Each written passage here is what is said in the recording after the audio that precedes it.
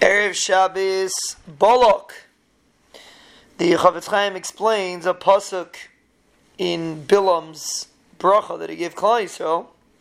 The pasuk says, "K'necholim nitayu, ka'aholim nata Hashem." We compare Aholim to Necholim, and Chazal say just like Necholim, which are rivers, bring a person from Tumah to Tahara, so to Aholim, which is Torah, learning Torah and Ayal, it brings a person from Kav Chayva to Kav Schos. So the Chofetz Chaim explains that the most powerful tool that a person has is his mouth. He says in 1 minute a person could say 200 words.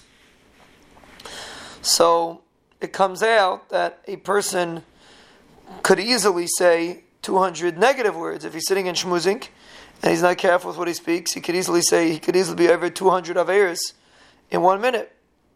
But if a person learns Torah, so then he easily gets 200 mitzvahs in 1 minute.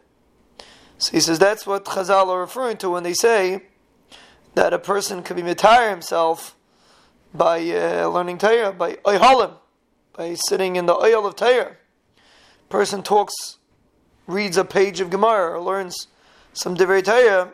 In 1 minute, he could be mekayim 200 mitzvahs, and each mitzvah is keneged kol Torah kula. So therefore, sitting in a halim and learning Torah brings a person tahara, similar to what a nachal can do.